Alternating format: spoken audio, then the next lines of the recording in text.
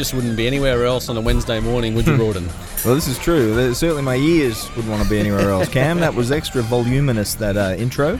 Really blasted the eardrums. Yes. But we know we're about to go on air when that happens. That's right. It flicks us into go mode. And look, it's a big show on the Under the Bar podcast today.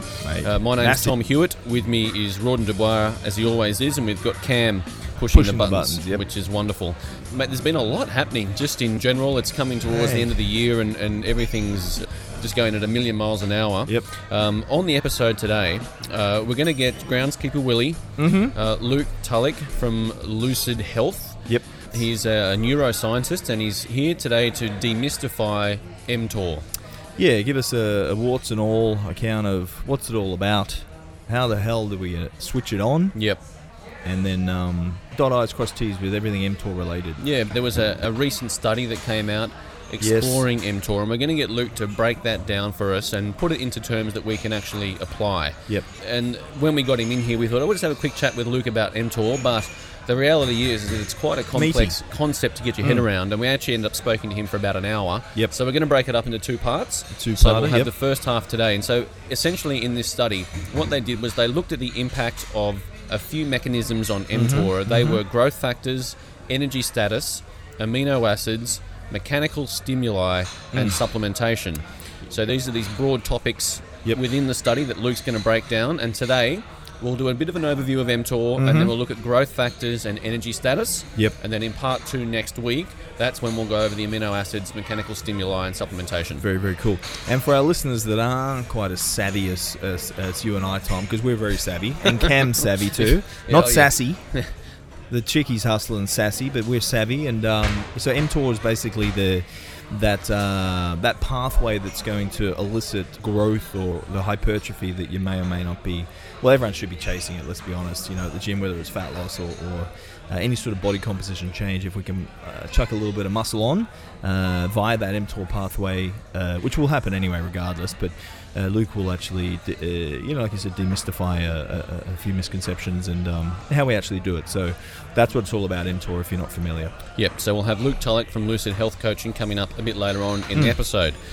Rawdon, you and I were just at the Christian Maurice Elemental Body Transformation Clinic over the weekend. It was getting our certification. Yes. With very hard 95% minimum pass on his exams that he ran every day. Yeah, it was quite cortisol-inducing, actually. Very cortisol-inducing. Very good ploy on his behalf, because he actually couldn't just sort of doze off and fluff around at the back. You and I notoriously, spitballs and arms folded at the back of the class, heckling. But we couldn't. No, we had to dig deep in polywaffle, pretty much as Christian did. Except when he polywaffles, it's actually relevant content that is worth listening to. Whereas, and the other point I might let our listeners know, he actually did this sneaky thing where, at the end of each segment, he would then say, "Tell me what you bloody learned." Yeah. So there I was. Not just what you learned, but what are you going to apply? Yes. So it was a double whammy. And then you go through each person individually. Yep. And then, what always happens, I was in the middle, I'd have this great answer, and then the 5 people before me would say the exact same thing, so I had to, it was really cortisol-inducing, but a really good way to, I guess, make sure that we actually understood the concept and how we would apply the different things that we learned from Christian into our day-to-day practice. So it was really quite cool. And another cool thing, our listeners will know that we had Tippy Toes there a couple of weeks earlier at the Icon Performance Centre, Icon Performance Health facility over there in Artarm and Sydney, for our Sydney listeners. And you and I were talking about the different presenting styles, whereas Christian Thibs or Tippy Toes is very guns blazing and very vocal and animated with his, whereas Christian Maurice is very laid back and a little softer spoken, but both have their an amazing way to convey their knowledge across and put it in layman's terms so we all got it. And both were extremely passionate about making sure everyone understood. Yes. Carried lots of discussion. And vastly different content in those two seminars. And with Christian Maurice, he went into so much detail about the human body and what's actually going on, and really understanding how these systems of the body work. And you and I will go through just a couple of things that we picked up from that certification and what, a few things that our listeners could apply off the back of us maybe breaking it down a fraction. Yep. But there's far too much content to even start scratching the surface on that one. It was very, very thorough 3 days of It was learning. a very thorough examination from Christian Maurice. He really got... He dug deep in that one, that's for sure. Yeah. Now, not surprisingly, Rod, and finally, someone has bombs away and and laid some speak pipe for us. Into the speak pipe, yep. So we'll get to the speak pipe very shortly. But anyone else who wants to be a part of the program, they can go to our website, underthebarpodcast.com. And you will find out when you do go there that it is a very slick, professional website. Unlike yourself, myself, and Cam. Well, Cam's somewhat professional. Yeah. But you will... Apart from the sleeping in. Yes. Yeah. Sleeping in and occasionally eating gluten, breaking the rules. But yeah, it is very slick website and lots of content on there for the listener. So people can go to the Under the Bar website, check out the content, sign up for the content upgrades. Yep. They can send us emails or they can leave us a speak pipe. Just on the side of the page, click the button and record a voicemail for us. Yep. To find out more about Rawdon, you can get a coming soon page at theduboismethod.com. Yep. Or check him out on Facebook and Instagram. And for myself, you can go to tomhewitt.com.au. Big show coming up.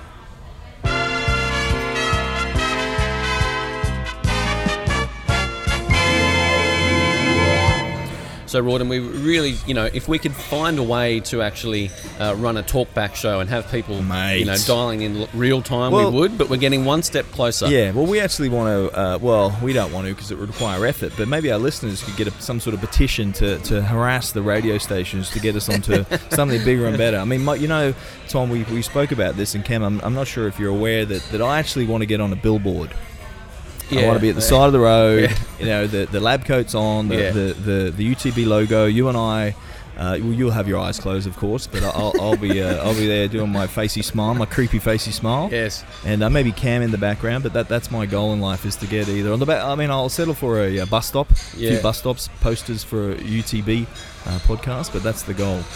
But we're one step closer to the talkback with the speak pipe, and we do have a speak pipe to play and to answer. Bombs away. Here we go. Just get ready. Okay. We're just going to loosen the strides and just undo that zipper. Yeah. Okay. Strides are down. Hi guys, my name is Costa, a long-time listener, first-time pipe layer. Would like to get your idea on meal timing. Is this something that you guys seem necessary, or would you just track your daily macros for the day? And if it is something you guys believe in, how would it differ from, let's say, a leaning phase to a bulking phase? Very meek and mild there, Costa. Yeah, first time pipe layer. I like it. It was a nice touch. Very good. Very good. That's funny. Touch of Costa humour there. I like it. Righto, Costa. Well, I mean, look, first of all, let's say, how long is that piece of string? Yes. And let's. Are we going to try and answer this one seriously, or are we just going to fluff around a bit, polywaffle? We'll have a go at answering this one, Rawdon, if that's all right with you. Okay. Now, let's just say from a fat loss perspective, and we've been through this before, that energy balance is king, and wherever those calories get in, that's the stance. All right. Now, what he's talking about is leaning and bulking, so we'll take that to mean, obviously, bulking, increasing lean muscle mass, leaning, maintaining as much muscle mass as you can whilst reducing body fat. So we're looking at optimal scenarios here for meal timing. Okay. There's a few concepts you want to introduce. Yes, I think we should just introduce a few concepts, which we have touched on, but for the first time listener, we'll get these cleared and then we can sort of go into some bits and pieces. Right, so fractional synthetic rate. Sometimes referred to as muscle protein synthesis, but MPS. So the FSR, the fractional synthetic rate, or the MPS, is the rate at which muscle fibre will rebuild itself, repair, after it's been worked, after it's been damaged, after it's been stimulated. After the stimulus, yes, correct. After the stimulus. Right, the fractional breakdown rate, otherwise known as the FBR, is the rate at which the muscle, it breaks down. Yeah. And over that course of the recovery cycle, how well it repairs itself. And it's always been an ebb and flow between breakdown and synthetic rate. So FBR and FSR, it's either one or the other. One or the other, yes. And what you're trying to create is a scenario where the fractional synthetic rate overrides the breakdown rate, and at the end of the day, you have a net protein gain. correct. Positive protein balance, yeah. Very nice. At the start of all these rates comes the stimulus. Yes. And what will play the role here is what we call the stimulus recovery adaptation curve, or stimulus recovery adaptation cycle.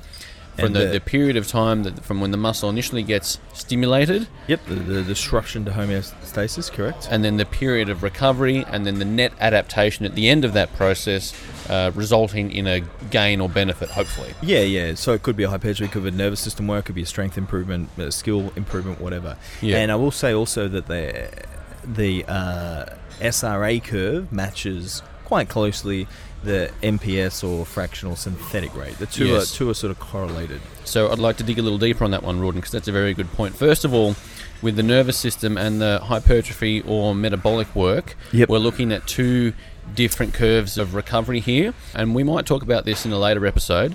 But if we just look at the hypertrophy or the recovery from some metabolic style training, that's when this the recovery is going to be more fueled or depend more on nutrition.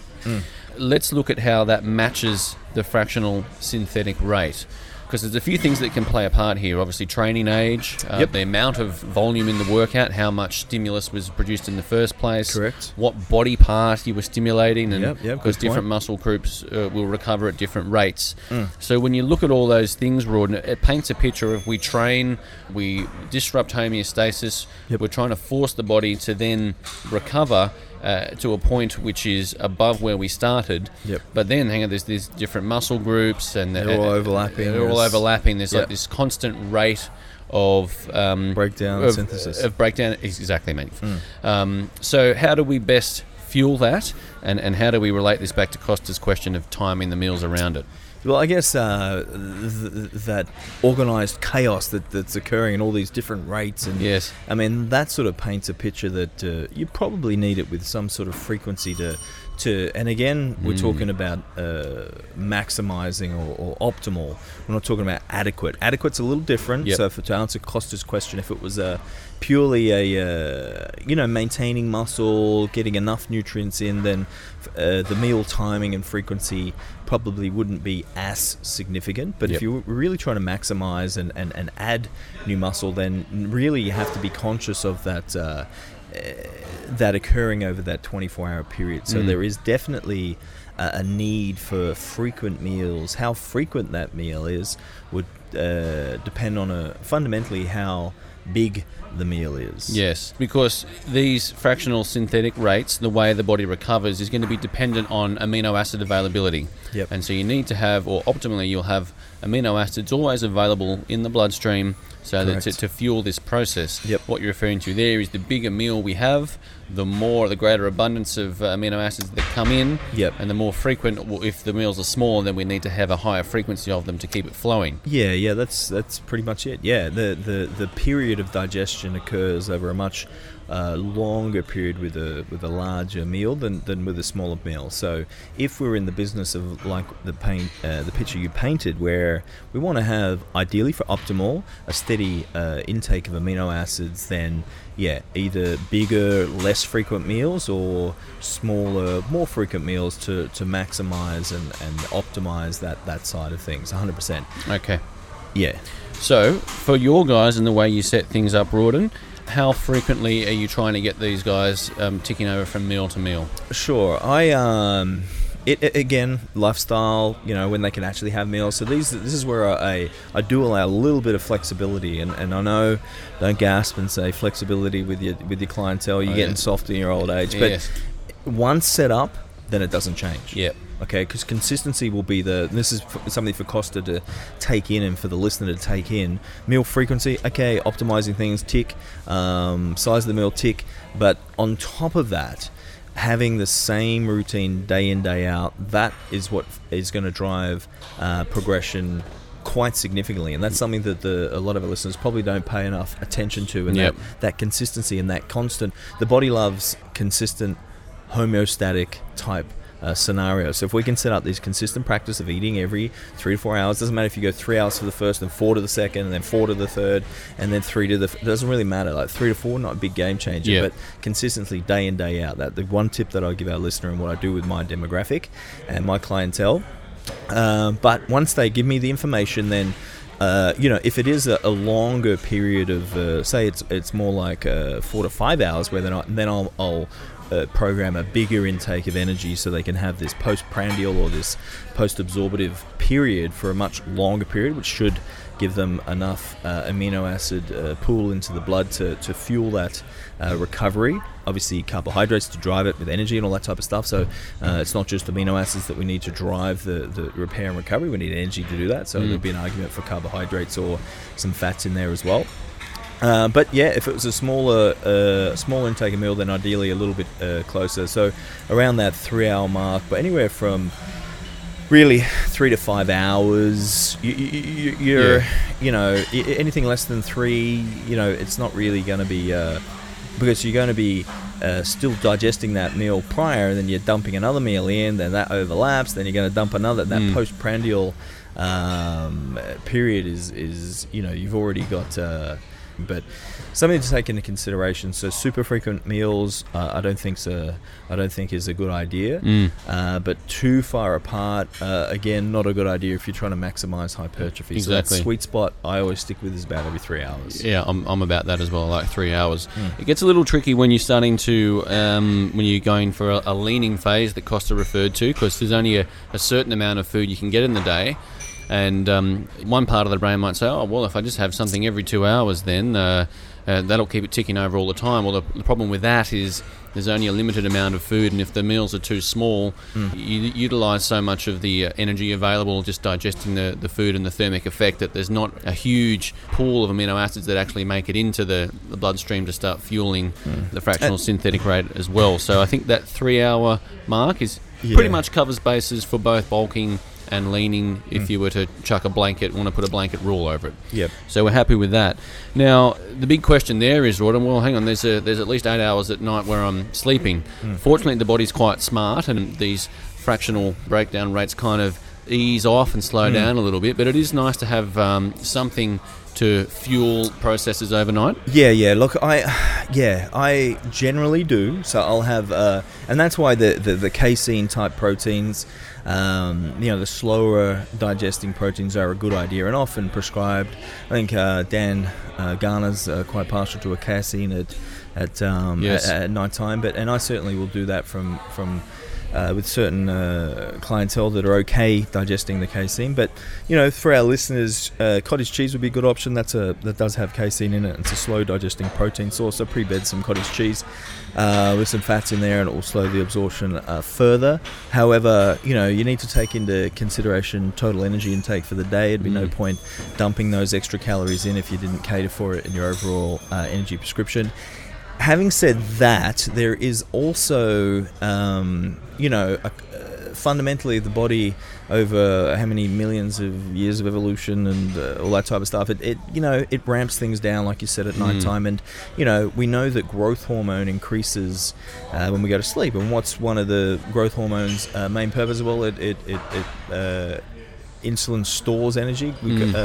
Growth hormone pulls energy from the cells. So as it needs it, it's going to take carbohydrates from the stored glycogen. It's going to pull fatty acids out. So during the night, if we haven't had an intake of energy, which I would argue is a good idea to put some calories pre-bed, because yes, okay, the body will do its thing, but I'm interested in maximizing, not surviving the 8-hour period. So you can go both ways with that. And I know Menno Henselmans likes to program a larger portion of the day's calories around that bedtime. I think he refers to it as the circadian rhythm.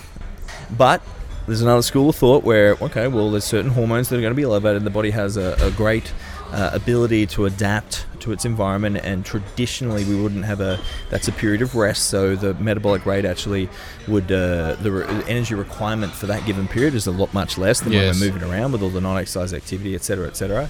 The heart rate slows, and the actual energy spent over that period is more like when you're sedentary lying in a hospital bed.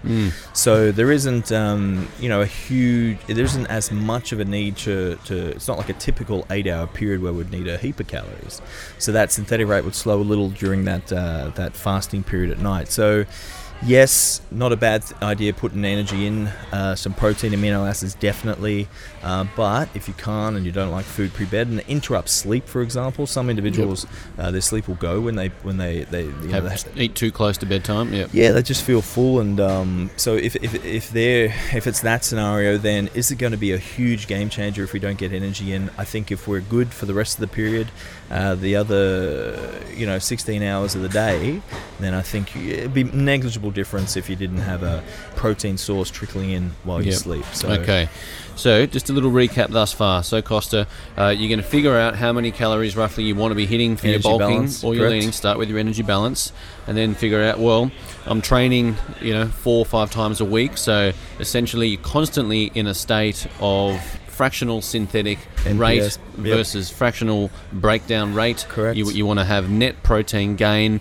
so you want to be feeding the fractional synthetic rate with a constant supply of amino acids and energy to grow and support lean tissue. So that's going to be meals every 3-4 hours.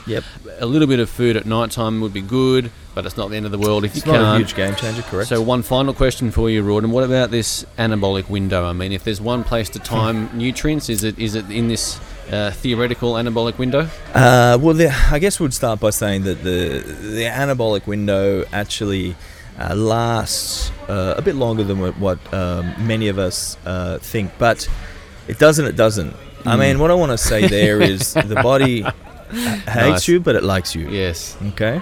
What I mean is, depending on the training age of the individual, how advanced the individual is. Of so, course. I think we mentioned with the SRA curves, more advanced, it's going to be much shorter.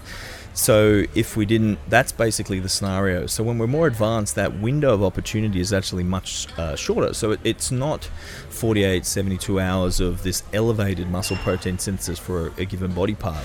For smaller body parts, it's going to be much smaller. So, you might say, well, as long as I get food in within the next sort of 10 or 12 hours, my muscle fractional synthetic rate is going to be elevated, so it's all good. Yeah, look, for a beginner, that's perfectly fine. Beginners, they don't really need a whey shake after they train. Go have a meal within an hour or two of training, and they're going to be fine. They're going to fuel that fractional synthetic rate just fine, and then they eat every 3 or 4 hours, and that's going to be sweet for a beginner. But for those of us that are advanced, we fall into that demographic that will actually benefit from that, getting the nutrients in ASAP, because that window is much shorter, and there is still optimal, and all these guys that in the industry that will tell you that it's in one breath, they will say, it lasts much longer, there's not fundamentally a big difference, and it might not be a huge difference, but if you are interested in maximizing and capitalizing on that elevated muscle protein synthesis, then I would argue that there would be a need to get a fast absorbing protein like whey, or certainly a meal in pretty soon after training to really jump on that recovery process, because like we just pointed out, it's occurring after we train. It's just going to be ticking over. That's so right. Why not take advantage of it? Exactly, and from a purely practical standpoint, not being scientific about this at all, if you're trying to hit a surplus of calories, you've got to find places to get the food in. You may as well eat when you want it, which is right after a workout. And even when you are in a leaning phase, that one time when you mentally really feel like you need some food is after you've trained. So it depends on how you train. If you have a lot of lactic acid, metabolic training, you probably won't feel too hungry. Nauseous, But I'll also point out that we do have, I think we've Lukey, Groundskeeper Willie talk about the GLUT4 and the receptors going to once we train. So there is an enhanced nutrient partitioning to fuel growth and repair into skeletal muscles from the carbohydrate perspective. So, if there was an optimal time and we're looking at more calories driving growth and repair and less calories or less energy being stored in adipose tissue, then that post-training window of heightened skeletal sensitivity and that insulin sensitivity up, then it would be a good idea to get and general rule of thumb for Costa and our listeners: where do you put most of your calories? Pre and post training. Where do I put most of my calories? Pre and post training. So a lot of the energy that you're going to prescribe for the individual, if you're in the business of maximizing hypertrophy, then it will be around that training window. Mates, this is quite a strange feeling. I actually feel like we might have answered Costa's question. Well, we could erase it and do it all again and polywaffle far more if our listeners would appreciate that. But Yeah, I mean, I think we covered it pretty well. Well, there you go, Costa. If anyone else would like to get us to, stay on track with content, then send us through a speak pipe. Yep. Go to underthebarpodcast.com, click on the link. Lay some pipe. And email it through to us. We'll play it on the show, and we'll do our best and answer it. Thank you.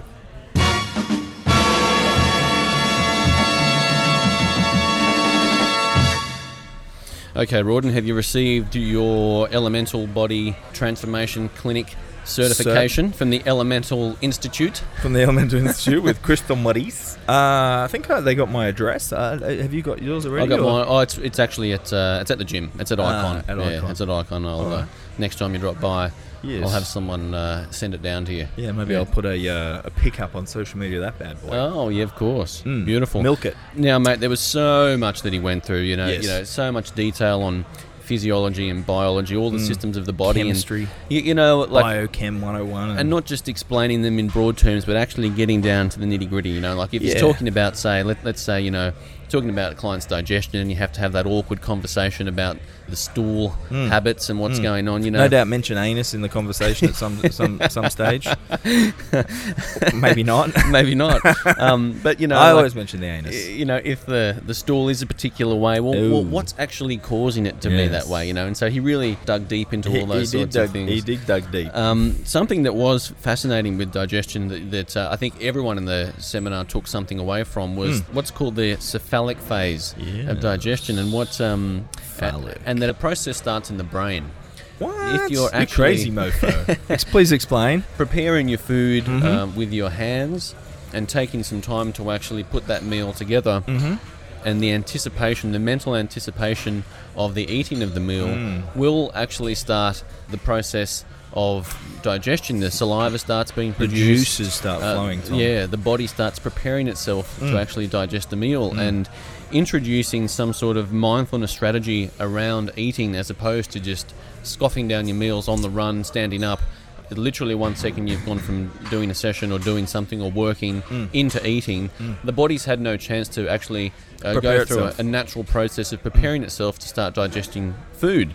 There's not as much saliva, there's not as much amylase in that saliva to help start breaking down carbohydrates, and the whole, just the very simple fact of being a little bit more mindful around your eating can improve digestion above and beyond having to introduce supplementation or digestive enzymes or any of these other things. It can solve a lot of problems just doing that.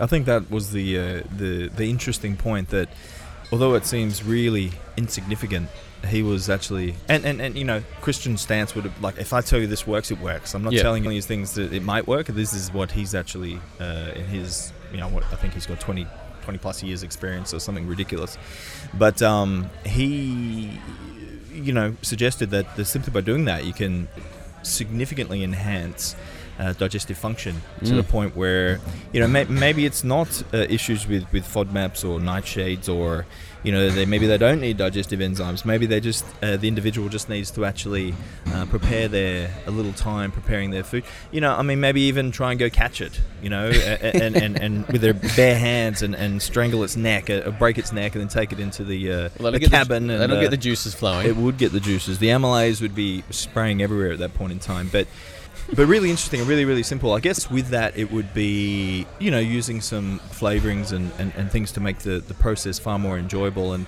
I sort of had to think about, my demographic, where I consciously make a consistent push to try and make any emotional connection to food whatsoever to be void of just while they're working, simply because from a compliance perspective and a dealing with cravings far easier perspective. That's why I tend to adopt that policy with my athletes preparing for stage, simply because I know personally, whenever my very, very, very, very aggressive cuts go wayward, and then my very, very, very, very aggressive refeeds and abusing the body with cheat meals and whatnot, that's when it all spirals out of control for me. And when I don't have that emotional connection, and it is just a process. Of cook, fuel for the machine, and the guy Broderick Chavez, who I'm mentoring with at the moment, he sees it that way as well. He works with competitors, and it's simply he's prescribing. It's just like a supplement, and he prescribes protein to have a desired effect. He prescribes fat to have a elicited effect on the body, and he prescribes carbohydrates to have an effect on the body. So it's just a prescription of energy, and that sort of does line up with what I attempt to do with my clientele as well. Having said that, there might be that nice in between where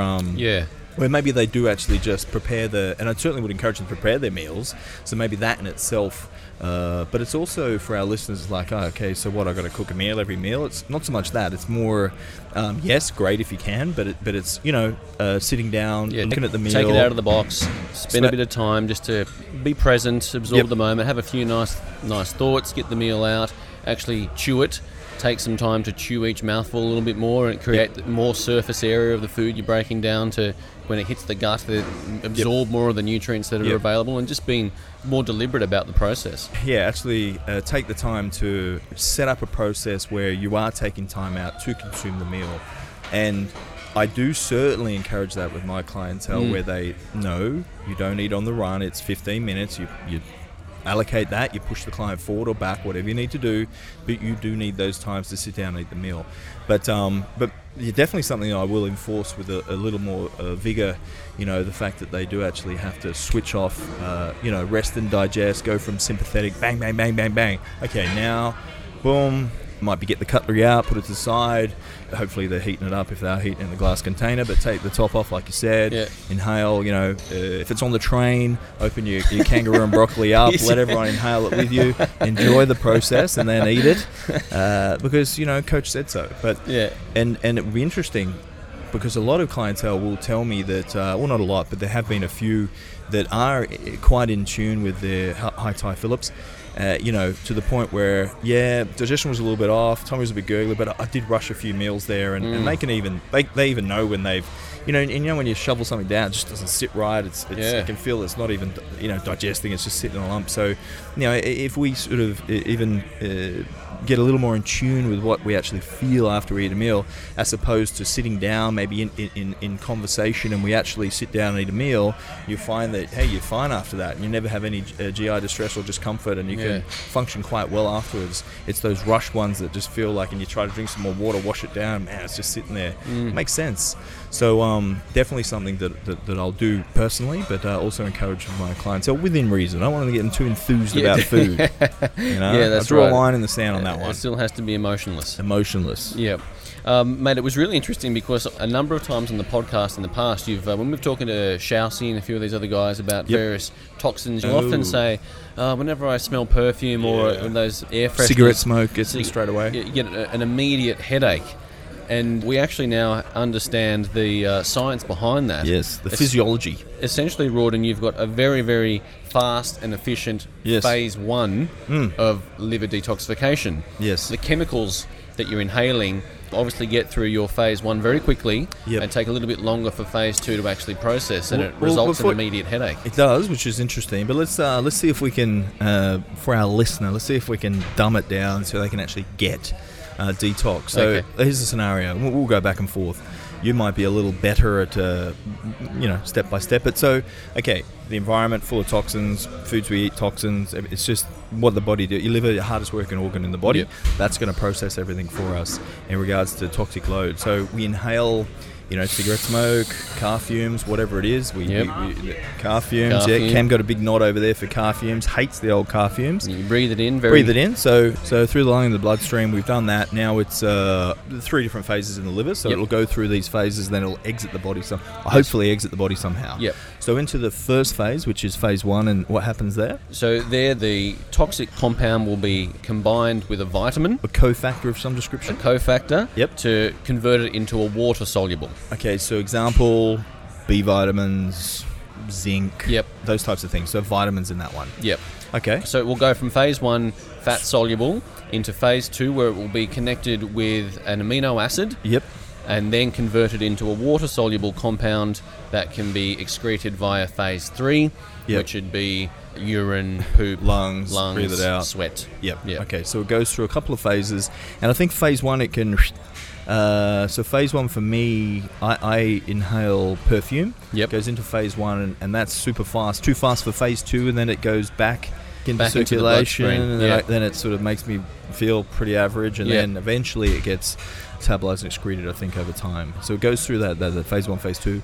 But yeah, different things involved in phase 1 and phase 2, but that's roughly the process, and then it will exit the body in a variety of ways. And some will have a really fast phase 1, and that's like Christian Maurice actually mentioned, me too, like I get really sick. And it was much to the demise of my ex. So like she would put perfume on, could be a he, but no, it was a she. So she would put perfume on, and I'd be like, what are you wearing that? He goes, you smell, makes me smell, nice. You should like it. And it's like, well, I don't really have a choice in it. It like in the car when we're driving somewhere, I'm immersed in it, and it does legit. I feel instantly nauseous and a headache. So really, really bizarre. But now we know that it's. I knew it was some sort of detox thing, but it's interesting that it was a super fast phase 1. And something that I'm fast at. Yes. Quite surprising. Yeah. That was just one of the little gems that you could take away from what he went into the detail about detoxification. And obviously, it's far more complex than that, but that's a dumbed-down version of it. And every pathway involved. Another fascinating thing we took away, Rawdon, was the macromodulation. Yes.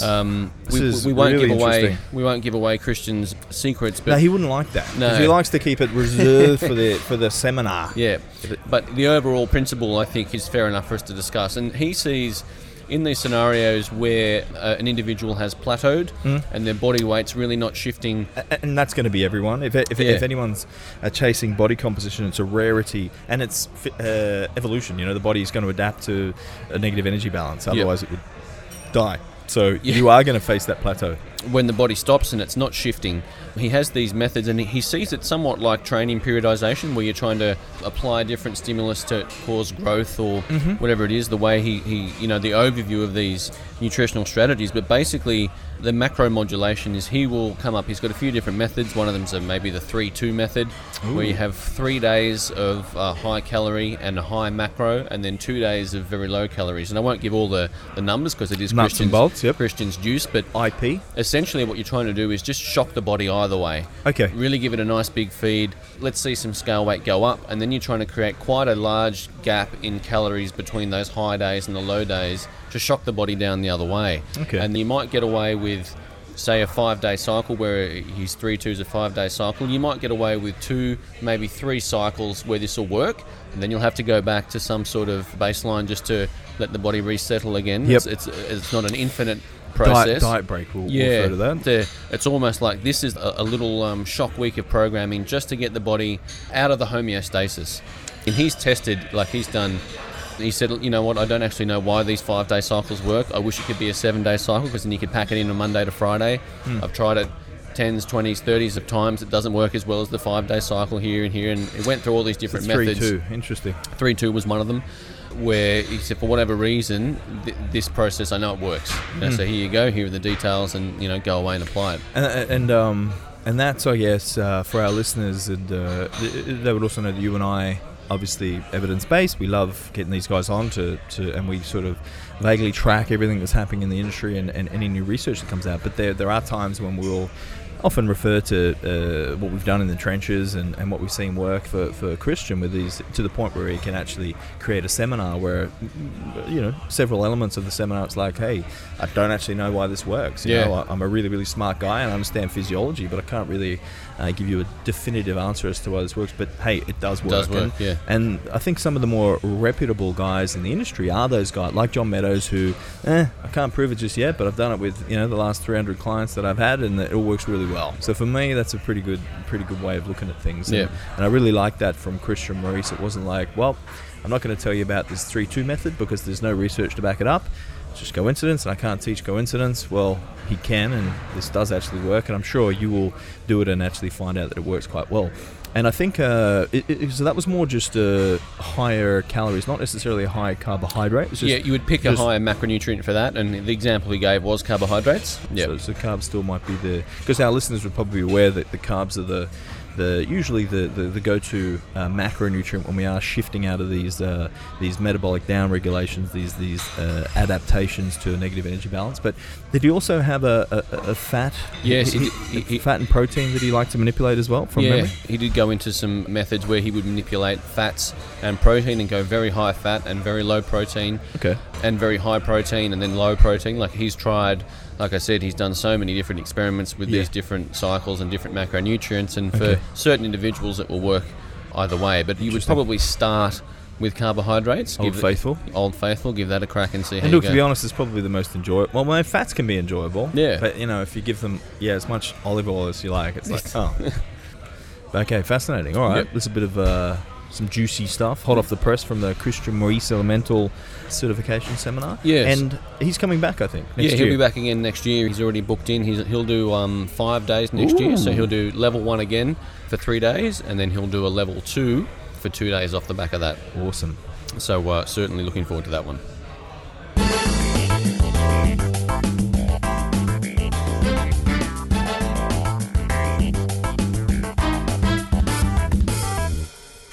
Under the Bar podcast. There's been a little bit of polywaffle over the last few weeks surrounding mTOR, muscle signalling. Obviously, it all started with Israel. We'll blame him. Yes. And then, we had the process of hypertrophy. It's very confusing. Yeah. But we know mTOR's in there somewhere. And we had that little client case study of mine where he lost a bit of muscle because he started boxing after his workouts, unsolicited, disrupted his signalling. Yes. But, confusion. But Rawdon, there's a very interesting study that's come out, regulation of mTOR by growth factors, energy status, amino acids and mechanical stimuli.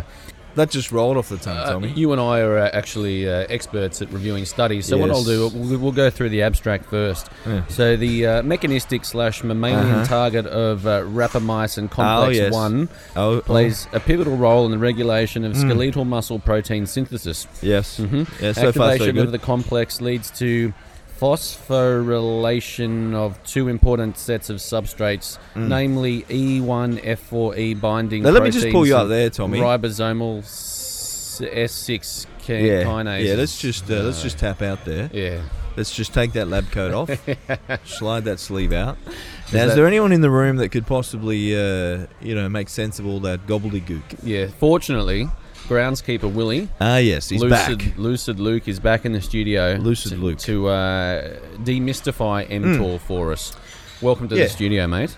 Thank you very much. Well, I mean, jokes aside, everyone who trains will generally comprehend that part of that process of hypertrophy, there's some sort of disruption of homeostasis, and that little mTOR pathway is initiated.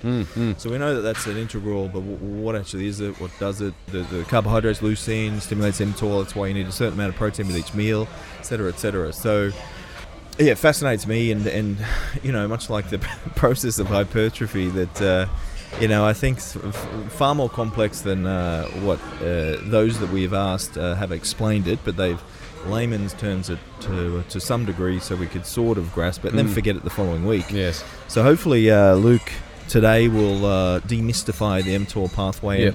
And I think this study, basically Lukey sent me it on Facebook and said, hey, check this out. Really good overview and in one paper. So A to Z of mTOR summarized in nice roundabout ways. That's what prompted us to get him in, and maybe give ourselves a bit of a debrief of what the study, what was special about this study, but also, our listeners, I'm sure will find it fascinating too. So the challenge for you, Luke, is to go through this study in a way that Rawdon and I can understand, because then if we do, then our listeners can. Yeah, pretty much.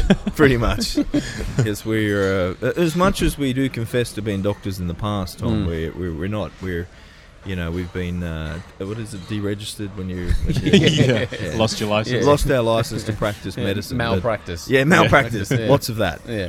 Righto, Luke, let's start with just a brief overview of mTOR and what we're actually looking at here with this study. Okay, cool. Well, this is a nice review that was published in the International Society of Sports Nutrition's journal, and it's basically a nice overview of all of these factors that go into stuff that regulates mTOR. And mTOR is basically involved in protein synthesis is probably the biggest thing that concerns us as trainees. Okay. And so that's the big thing. It's involved in other stuff too. So there's a lot of stuff going on, and there's 2 different complexes that are involved in different stuff. But the one that you mentioned, mTOR C1, mTOR complex 1, is the one that's involved with muscle protein synthesis, and that's what we're primarily concerned with. Okay. I will just make some notes there, Tom. There was stuff. I think you mentioned stuff a few times. I know what stuff is, so cool. we're all on the same page now. I will also say that mTOR is not just in humans or animals, but it's actually, interestingly, because I did watch a podcast to prime me for this segment. But I started watching it, and they had some diagrams that I understood. Then it went into all the different parts, and it was just stuff. Lost me. Yeah, the stuff lost me. But it was interesting, Tommy. It's actually in plants, in like rice have mTOR pathways, and it's anything that grows. Essentially, there's mTORs involved, which I found quite fascinating. It's not just for us in muscle when we train. It's all through nature, all through life. Yeah, plants, everything. Yeah, okay. I think they first discovered it in mice, actually. It's called mammalian targeted rapamycin, and rapamycin is actually a drug that they were researching, and I think they found, they injected it in these mice to see what was going on, and they found that they lost muscle. And I think that's how it was originally discovered, and its role in muscle protein synthesis, if I remember correctly. Back in the day. Yeah, so that's why it's called mTOR. Okay.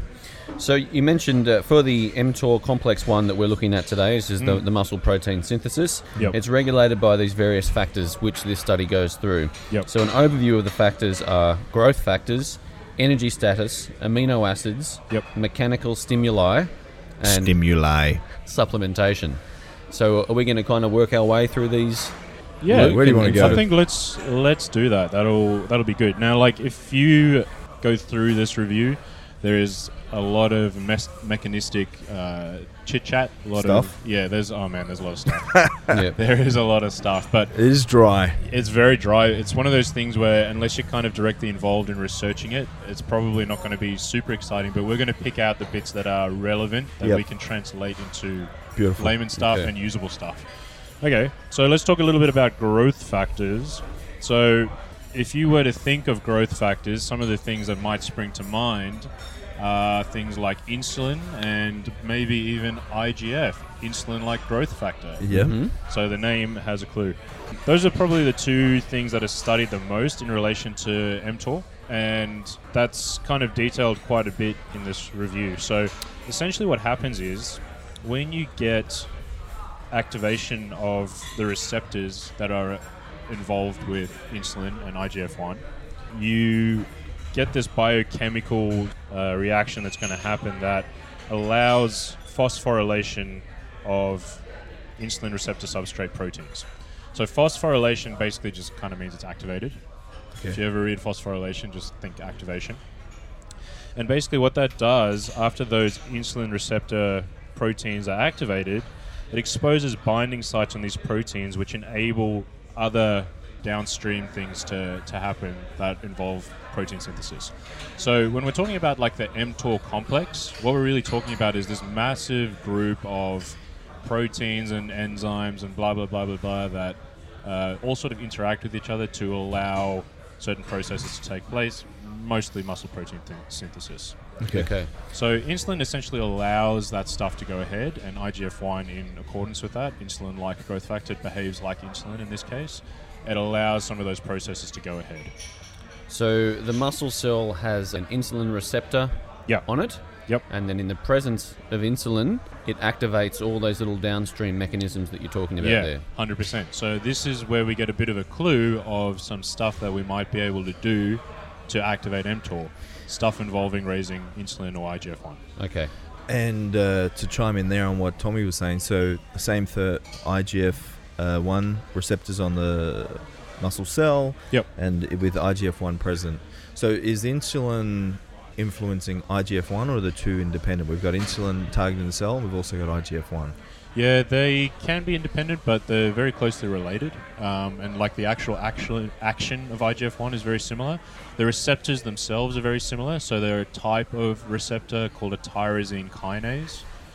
So the actual type of receptor that they are is really similar as well. So they're technically different, but they behave very, very similarly.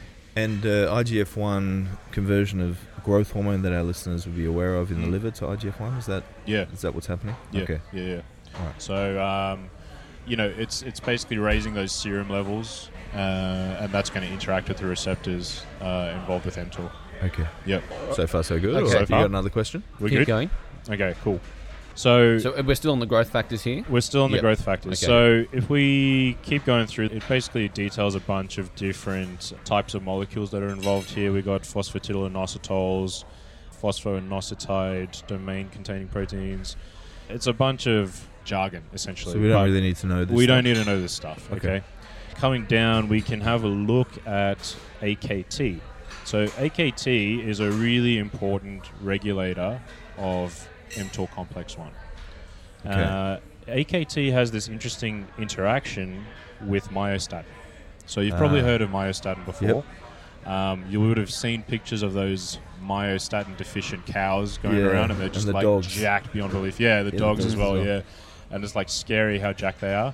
And they've done studies where they knock out myostatin in mice and they just get hugely jacked, and like to the point where it kills them eventually because they're just so big.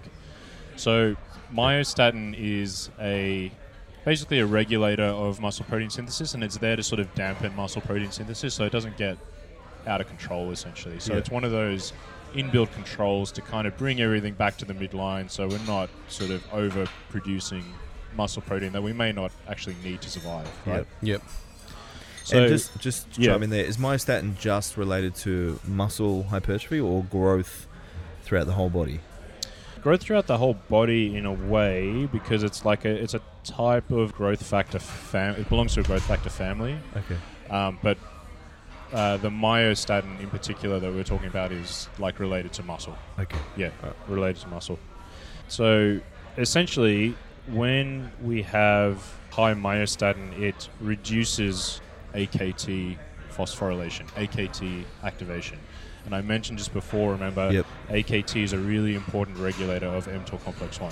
So if myostatin's a little bit out of control, what's going to happen is we're going to have down regulation of mTOR phosphorylation, and then we're going to have reduced muscle protein synthesis. Okay. So it's important that we make sure that we've got the counteractive sort of hormones in there. So when we're talking about growth factors, insulin and IGF-1 are obviously promoters of mTOR complex 1 function, and then we have myostatin that's going to downregulate it through other pathways as well. So it's important to get that balance there.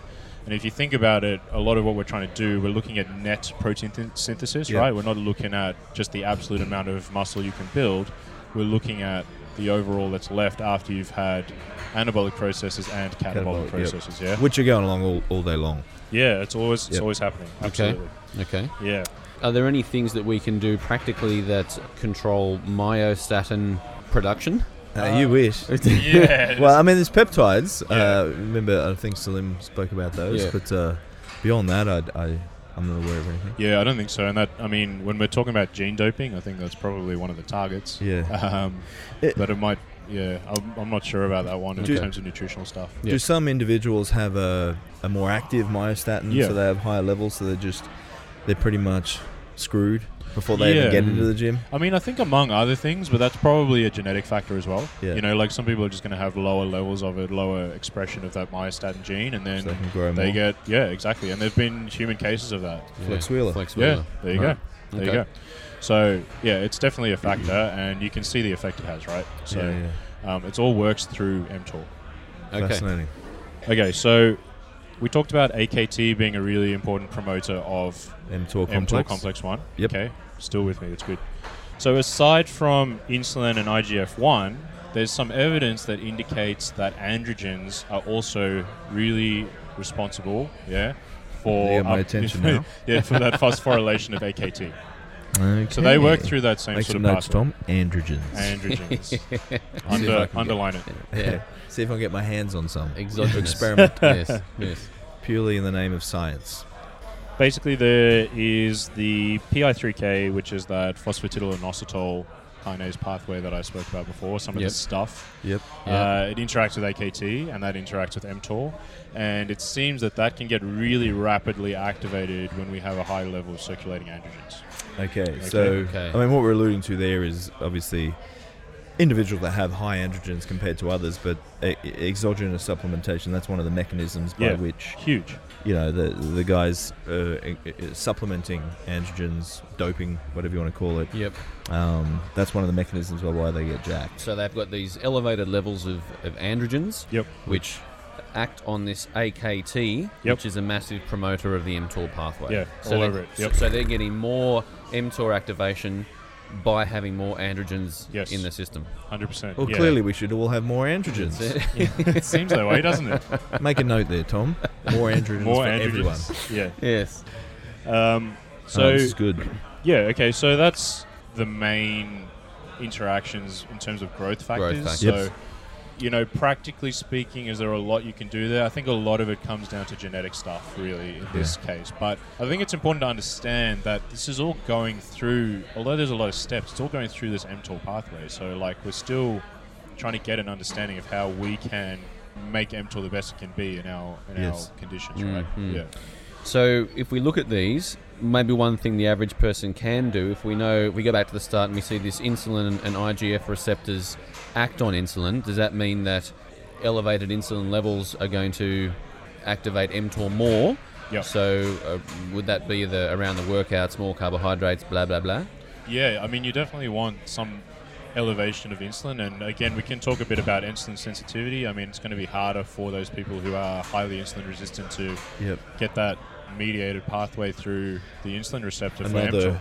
Another bump if you're obese or have high body fat levels. Yeah, it's definitely going to be harder to build muscle, right? Even though they're not really going to be exposed to that sort of training stimulus, so just the novel stimulus of it, they're still going to get some kind of...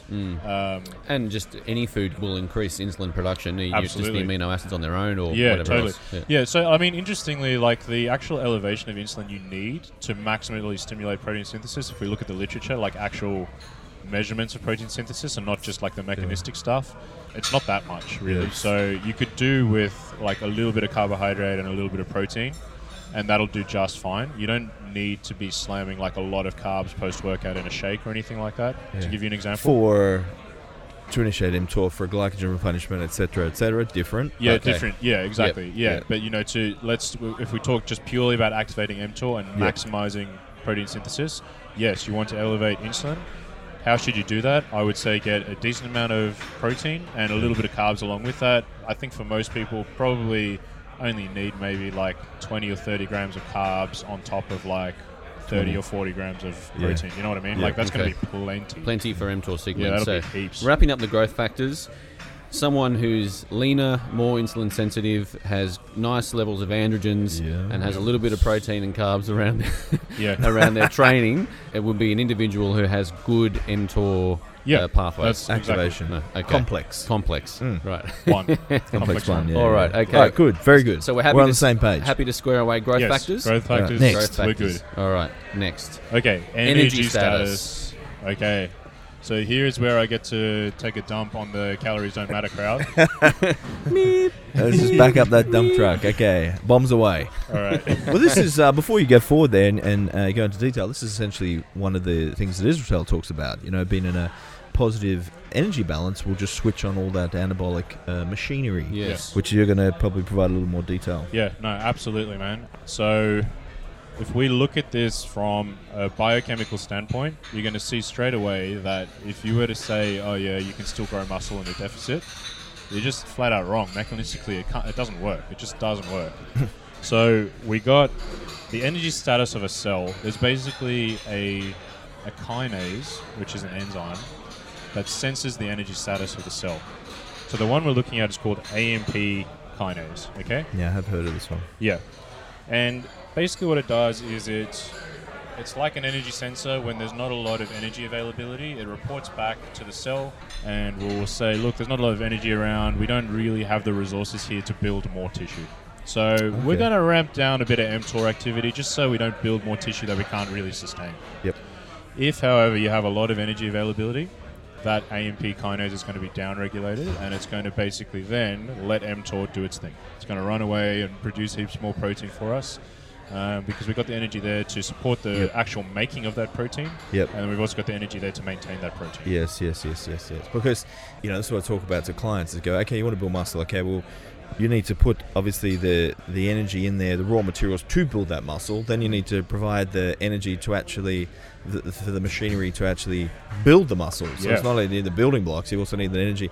So if you think about it, you do need quite a surplus of energy to do all that. Yeah. And it would appear that not just a surplus of energy on the day that you train, but Yeah. Exactly. 24 hours a day In general. just in general, for it to know that everything's okay and it will be down-regulated, this AMP kinase. And then to a degree, you want to maintain it, where you got to maintain those higher energy levels. As soon as you default back to the lower energy, obviously there's more to it with you continue training, providing stimulus and all that type of stuff, but it would make it much harder to maintain that muscle, and hence why you probably lose some muscle when you're coming into a show. It's just an energy balance. It's an energy balance thing. Yeah, 100%. Fascinating. So basically, I get to take a shit on the keto crowd here as well. Yep. Neep, neep, neep. I'll join you with this one, mate. There we go. Okay. Yeah. So the for you, main Cam. thing so you got a few different subunits of AMPK: the alpha subunit, the beta subunit, and the gamma subunit. The beta subunit interacts mostly with glycogen availability in the cell. Glycogen being stored carbohydrate. So, if you don't have adequate glycogen levels within the cell, AMP kinase activity increases, and hence it inhibits mTOR complex 1 activity, and your protein synthesis goes down. Okay. So we're not just talking about an energy availability only. We're also talking about having adequate glycogen levels within the muscle. Interesting. Okay. That's obviously you want the carbohydrates to fuel the immediate training session, but then there's also an argument to ensure that there are carbohydrates and nutrition elsewhere to keep those glycogen stores topped up, to keep that signaling. It's not just about total available energy, it's about also a certain substrate of energy available as well. Fascinating. Very interesting. Yeah, Okay. absolutely. So a decrease in glycogen basically relieves inhibition of AMPK activity. So you're going to get this inhibition of mTOR. Okay. So that's basically how AMPK works, and that's energy availability in a nutshell. There's a lot of interaction between the subunits and that sort of stuff, but it really comes down to getting enough energy in there and making sure the carbohydrates are there too. Yep. We're trying to layman's terms it, so we understand it's far more complex, but we're trying to put it into terms. Do you know what? I'll come back to this a little bit because people are probably going to be asking, like, okay, so is it inevitable that, like, if I'm going to cut, I'm just going to lose muscle? But bear in mind, there are other factors that activate mTOR. So we're going to get to that, and we're going to tie it all back in. Okay. And I guess you're talking about, sorry, Tommy, like an optimal. This is if you want to maximize, then obviously having the glycogen and those growth factors, et cetera. Yeah, definitely. Yeah. At the start, when you said this mechanism can't work in a deficit of energy, what's going on when the newbie comes into the gym and they lose fat and build muscle at the same time, or does that not happen? So that's usually, like, what can happen is, and I think Menno Henselmans talks about this a bit as well, is that it is possible to both, recomp, to lose a little bit of fat and gain a little bit of muscle. I think with a newbie, what's happening is because that signal is so strong and we're having other things going on, like just the mechanical signaling is so high, but you're also getting this redistribution of the energy, right? So if he's losing fat, that fat's going somewhere, and that can be used to actually fuel the energy status. Right. So he had enough protein there, and he just needed the energy to build the muscle, and the mobilized fatty acids actually fuel that. So he's essentially just repartitioning that energy, if you think about it that way. It's moving from fat cells, it's being utilized by the muscle tissue, and then it's producing muscle growth. Now, if that guy or girl was in a deficit at the time of doing this, you'd probably still expect some muscle growth, and that's because of the mechanical factors involved that we're going to talk about in a little bit. Yep. But if they were in a energy balance or in maybe a slight surplus, you'd probably expect to see a lot more muscle growth. Right. But it will occur just because of the novelty of that stimulus, plus they're getting this redistribution of where the nutrients coming in are going. Yeah. Fascinating. Okay. And the body has an amazing ability to adapt and survive. You know, if we're putting dropping a bar into the chest multiple times every day, the body's going to do whatever it needs to do to build muscle so it can keep that bar off. So, you know what I mean? Like it might fly against what it would traditionally do just to survive. But, yes. But for that untrained person that steps in there, it's just such a new stimulus all round that there is this shock response from the body. Yeah.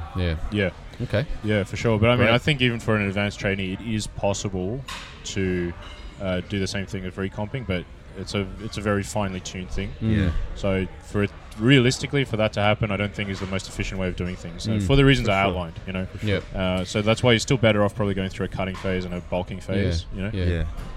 And maybe because everything's happening so rapidly for the newbie, there in the course of the week or the month, there'd be periods. A day where they're losing a lot of fat and a day where they're building a lot of muscle. Yeah, and sure. At the end of the week, you pinch them and you go, oh, you've dropped fat and built muscle, but it hasn't been happening simultaneously. There's just been waves of ebb and flow. Yeah, and I mean, but it's just rapid because it's also new. Yeah, and bear in mind, a lot of that lean mass is coming from glycogen storage as well. Yes. You know, so like if you train your chest heaps, your body basically stores more glycogen in your chest muscles because that's where it's needed. It needs a local fuel source. Yep. So that's happening as well. You're getting this redistribution of the incoming carbs. If they're not really being used, they'll just kind of siphon them off and stick them into body fat. Adipose tissue. But instead now, because it's required as glycogen in the tissue, it's going to be stored there. It's going to make your muscles bigger and fuller. And a big component of lean mass is just like glucose and water inside the muscle. Yeah. Interesting. And also, aside from doing the skin folds and concluding they have muscle mass, if visually they look like they have more muscle, it could well be just redistribution of tissue. You know, they're not using their posterior delt, and their chest is bigger or their quads are bigger. So you might see some of that shuffling of tissue, redistribution as well. Yeah. In those early stages. Okay, yeah, definitely. Great. It's all making sense. All right, next. Energy status continued, or we're squaring that I think one away? energy status is good.